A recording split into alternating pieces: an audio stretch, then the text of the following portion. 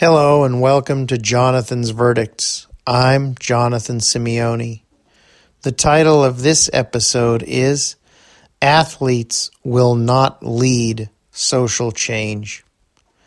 The verdict for this episode is Police Buy Sneakers Too. As always, I don't have a script and I don't edit these podcast episodes. They are just a chance for me to talk about whatever is on my mind.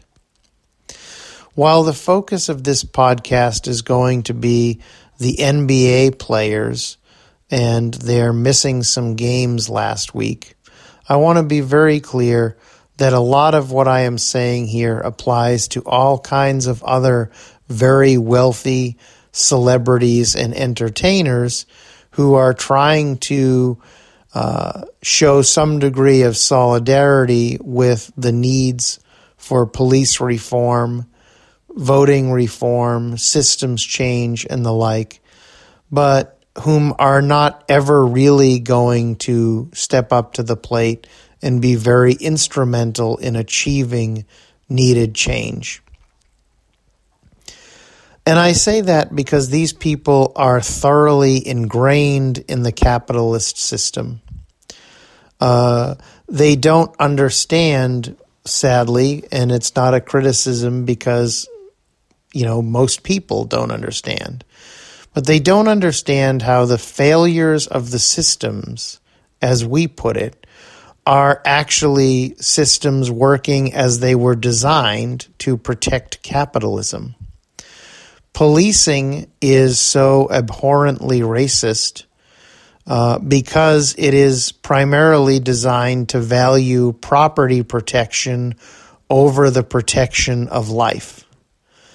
And because capitalism has been so virulently racist, because so much of the land has been taken through genocide, coercion, theft, and the like, and because so much of this is based on race and class, the whole idea behind capitalism is fraudulent. And so you can't work on meaningful social change. You can't actively work on police reform unless you understand that the root problem is capitalism and you commit yourself to destroying capitalism as the bedrock system of American governance. And the problem is that the athletes, and I'm going to just single out the NBA players, but as I said, it applies to all kinds of people. The problem is the NBA players really didn't do anything courageous. All of the games have been rescheduled. Nobody is missing a paycheck. And the three demands that they came out with are sadly foolish. The first one is they're going to create a social justice coalition. So what? How many coalitions have there been that haven't achieved basically anything? With all due respect, the world doesn't need more committee meetings. It doesn't need more public statements.